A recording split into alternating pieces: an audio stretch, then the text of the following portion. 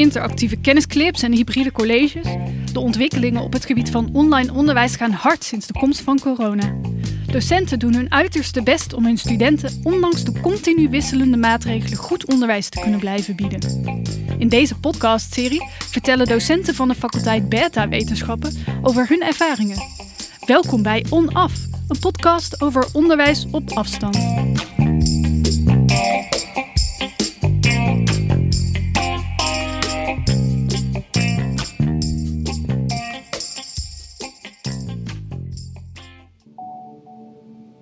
Welcome to this Labster session. In this simulation, you will learn how to set up protocols to answer a biological question. Which genes are involved in a breast cancer cell line undergoing an epithelial to mesenchymal transition process induced by TGF-beta? To do so, you'll need to get your hands dirty. You'll start by performing an immunostaining protocol to understand the molecular hallmarks of EMT. You will also design a CRISPR experiment to block the process in a cell line, which may represent a novel therapeutic approach. Will you be able to set up both protocols correctly, solving any issues that arise, in order to figure out the correct target gene? Welkom bij deze tweede aflevering van de serie Onderwijs op afstand. Wat je zojuist hoorde was een fragment uit Labster, een online platform voor practicumonderwijs. In deze aflevering gaan we het hebben over Labster samen met docent Gert Volkers. Hij gebruikt Labster omdat het zijn onderwijs in de labs efficiënter maakt. En dat is wel zo handig nu er vanwege corona maar weinig studenten tegelijk in een lab kunnen. Welkom Gert. Dankjewel.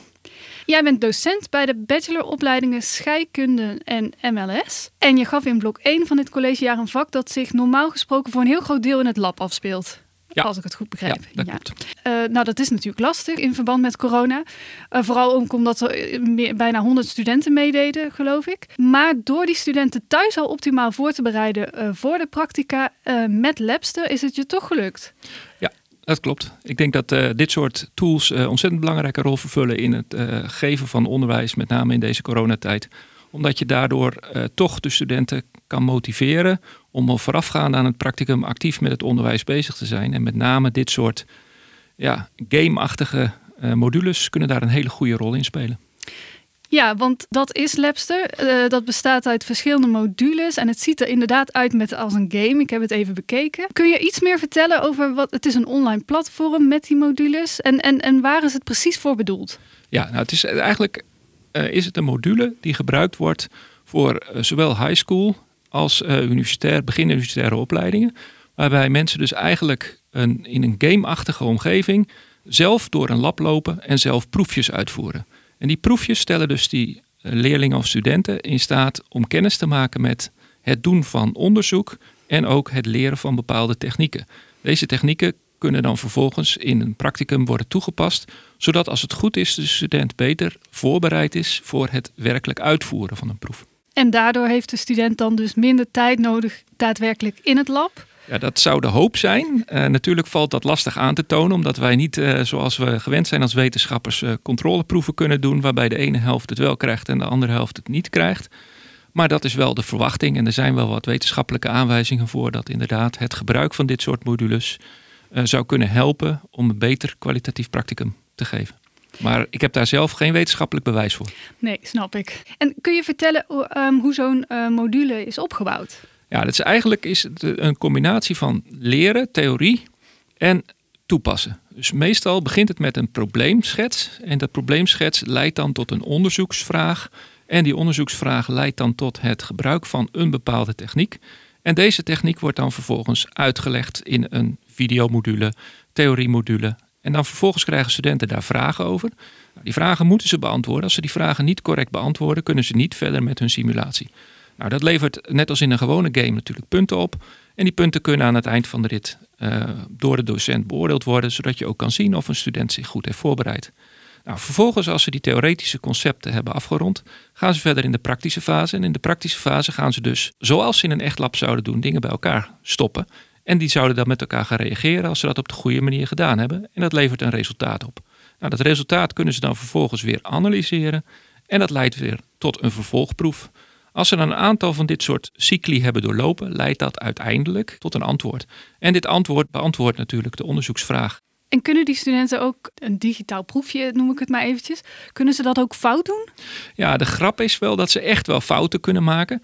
Zoals bijvoorbeeld voor de experts, op een gegeven moment moet je een pipetteerstap uitvoeren. Nou, iedereen die ooit op een lab gestaan heeft, weet dat daar een pipetpuntje aan moet. Zou je willen pipetteren zonder er een pipetpuntje aan te doen, dan blokkeert het programma. Oké, en heb je wat voorbeelden van onderwerpen waar die modules over gaan?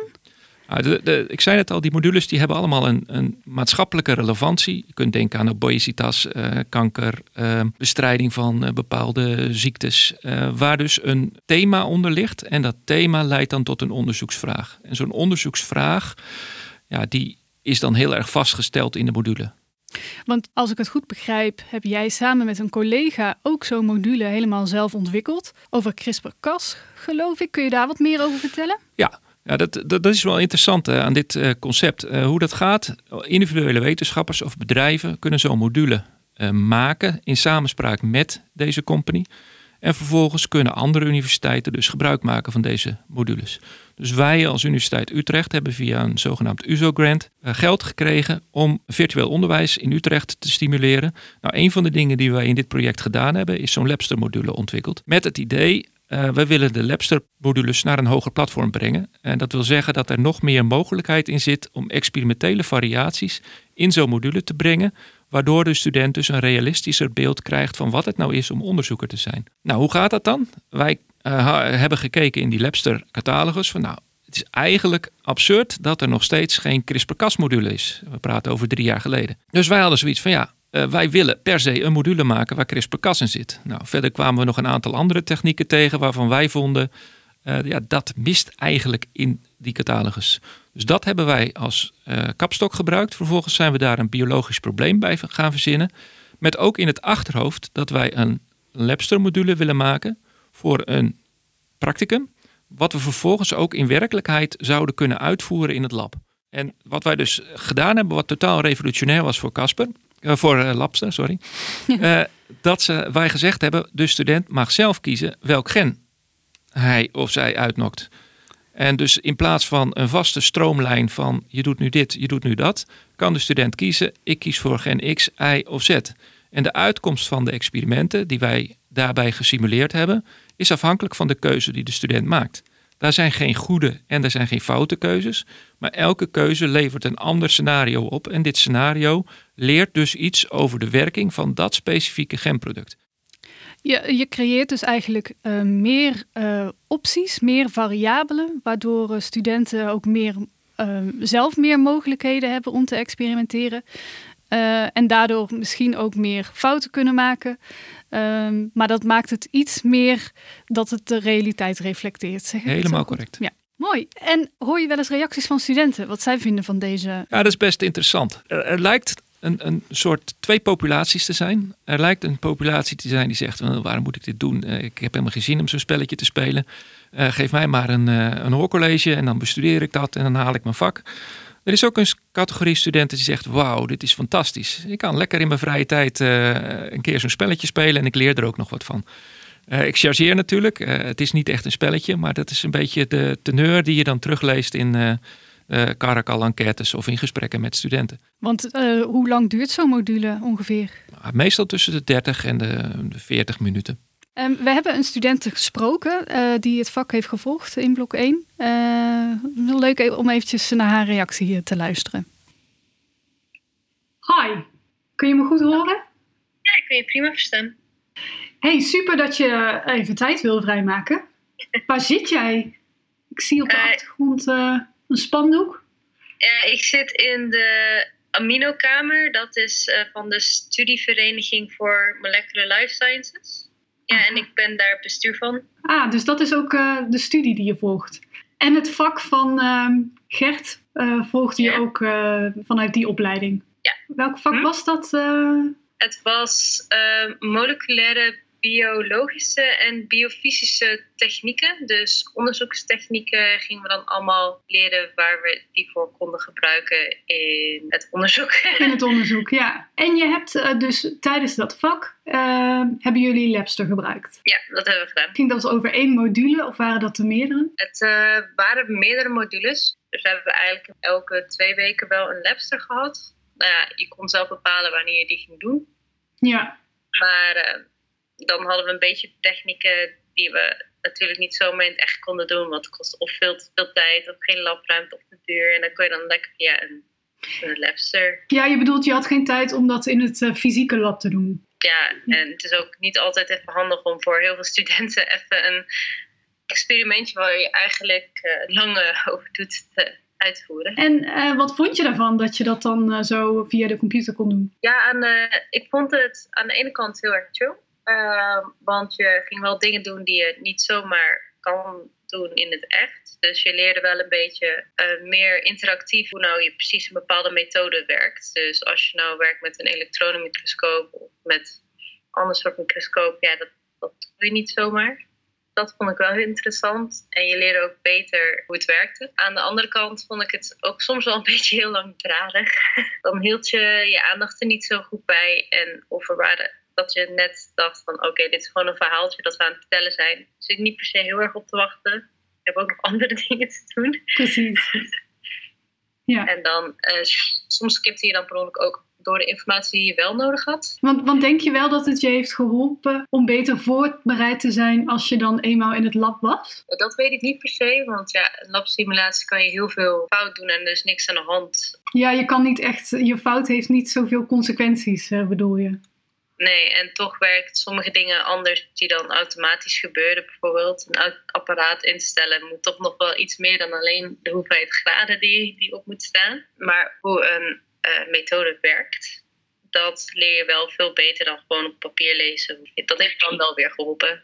Voelde het ook echt alsof je een game aan het doen was? Want zo wordt het soms een beetje omschreven. Ja, wel een klein beetje. Maar ook weer niet, want ja, je weet dat het niet echt een game is. Nee, je hoeft geen vijanden te verslaan of zo. Hé, maar Meerte, super bedankt voor je reactie. En, het helpt. En, zeker, ja. Succes, hè? Dankjewel. Doei. Nou, zij was alvast positief. Kunnen andere docenten labster eigenlijk ook zomaar gebruiken? Ja, ik denk dat we daar een hele goede stap hebben gemaakt als Universiteit Utrecht. Toen ik begon met de labster modules, ik denk 4 jaar geleden. Toen was het best lastig. Maar doordat wij dat USO-project hadden, hadden we daar ook wel wat extra middelen voor om die labster modules te kopen. Waardoor wij dus in staat waren dat in te zetten voor ons onderwijs en daar in ieder geval eens mee te experimenteren. Op dat moment waren wij relatief enthousiast over de modules en was dat voor ons een hele mooie manier om de studenten op een andere manier kennis te laten maken met het stof. En zou het ook een goede mogelijkheid bieden om ze voor te bereiden op labwerk. Dat betekende dus dat wij zijn gaan lobbyen. En een van de dingen die wij geprobeerd hebben via Educated, om dit de labster modules geïntegreerd te krijgen in Blackboard. Dus als je nu als docent dit zou willen gebruiken voor jouw eigen onderwijs, het enige wat jij hoeft te doen is naar Educated gaan, vragen, ik wil graag gebruik maken van labster modules. Kan dit geïntegreerd worden in mijn Blackboard module? En dat betekent alleen dat jij moet vertellen tegen de mensen van Educated, ik wil die en die module graag in mijn cursus hebben. En het enige wat jij dan hoeft te doen is te zorgen dat die modules op de juiste plek in Blackboard komen. Dus de barrières zijn eigenlijk helemaal verdwenen. We hebben het nu al uitgebreid over die modules en labster gehad. In hoeverre is volgens jou deze manier van lesgeven een vervanging van het echte practicumonderwijs in het lab? Ja, ik denk dat dit nooit een vervanging van het practicum kan zijn. Ik geef een heel simpel voorbeeld. Als jij bijvoorbeeld een corona-test wil doen om te kijken of iemand COVID-19 heeft, dan moet je daar een snel PCR-test voor doen. Bij zo'n test moet je een aantal handelingen verrichten, het bij elkaar voegen van bepaalde reagentia. En er staat in een bepaald protocol, zoals we dat ook op het lab uitvoeren, voeg 1 microliter van een bepaalde stof toe. Voeg je daar 1,5 of 0,5 toe, dan mislukt zo'n proef. Dit is onmogelijk te simuleren in de simulaties die Labster ons nu aanbiedt. Het is simpelweg nodig om dit soort vaardigheden te leren voordat jij in staat bent op een verantwoorde manier onderzoek te doen. Verder het gebruik van apparatuur. Er staat soms apparatuur van 10.000, soms 100.000 en soms nog wel duurder op zo'n laboratorium. En daar moet je mee leren omgaan, want het is in de computer heel makkelijk om met een apparaat om te gaan. Maar in de praktijk is het toch best lastig. En als je weet dat een apparaat zo duur is, moet je daar ook mee leren omgaan. En moet je daar gewoon de juiste instructies voor krijgen. Dat is onmogelijk te leren via alleen een simulatie. En daarbij van fouten kun je leren. En de meeste simulaties stellen je niet in staat om oneindig fouten te maken. En de fouten die je kan voorspellen zijn meestal niet de fouten die gemaakt worden in een practicum. Dus ik denk dat het zeer belangrijk is dat experimenteel onderwijs gegeven blijft worden. En dat je dit echt moet zien als een voorbereiding op het doen van experimenteel onderzoek. En dus ook op het doen van practica. Ja, precies. Dus dat is eigenlijk ook wat jou betreft meteen de beperking van Labster of van zo'n vergelijkbaar platform. Dat je nooit oneindig veel mogelijkheden kunt inprogrammeren, zodat je erop los kan experimenteren. Zeg maar. Ja, en het is mijn ambitie. Deze plug ik er nu maar even gewoon in. Om daar in de toekomst wel iets aan te doen. Ik heb al in een 2-tal eerdere situaties een USO-grant geprobeerd aan te vragen om zo'n soort virtueel lab te bouwen. En dan niet zozeer een heel erg mooi grafisch lab, maar meer een virtueel lab waarbij in combinatie van een labjournaal waar mensen hun proeven maken, vervolgens via een aantal scripts die de resultaten uit een labjournaal inlezen tot een gesimuleerd resultaat komen, waardoor de student uiteindelijk in een soort virtuele lab, waar echt afhankelijk van zijn eigen proefopzet in staat is om resultaten te verkrijgen. Nou, dat vereist natuurlijk een heleboel programmeerwerk en dat is niet iets wat ik in mijn vrije tijd er even naast kan doen. Maar dat is mijn ambitie om naar het volgende level voor het digitale platform van lab-experimenten te komen. Maar natuurlijk zijn we daar nog lang niet. En op dit moment moeten we het dus gewoon doen met Labster-modules. En Labster-modules stellen ons wel heel goed in staat om dit soort onderwijsdoelen te bereiken, gebruikmakend van een labsimulatie. Dus jij zou andere docenten zeker adviseren om Labster in te gaan zetten? Ja, ik zou zeker kijken als docent, zeker als je een practicumcomponent hebt, om eens te kijken wat je aan modules zou hebben om de meest relevante technieken die je gebruikt in jouw practicum al eens in een labsimulatie te laten terugkomen. Zodat de student toch een beter idee heeft wat het nou is om zo'n proef uit te voeren. Voor veel studenten is de stap tussen een theorie en uiteindelijk uitvoeren in de praktijk heel moeilijk. En dat merk je ook terug als je op een lab staat. Studenten voelen zich best onzeker. En het is mijn verwachting, maar dat kan ik natuurlijk niet aantonen, dat de studenten wat meer zelfverzekerd op het lab terechtkomen op het moment dat ze zo'n module hebben doorlopen. Ja. Nou, laten we hopen dat veel docenten geïnspireerd zijn door jouw verhaal. Heel erg bedankt, Gert, dat je tijd voor ons vrij wilde maken. Graag gedaan. En mochten er docenten zijn die vragen hebben, ik ben graag bereid om daar op een later moment nog eens over te chatten. Mooi, dankjewel. En daarmee zijn we aan het einde gekomen van deze aflevering in de podcastserie over onderwijs op afstand. En wil je nou nog meer horen over dit onderwerp? Volg dan het kanaal Utrecht University op Spotify of Soundcloud. Dan ben je direct op de hoogte als er een nieuwe aflevering verschijnt.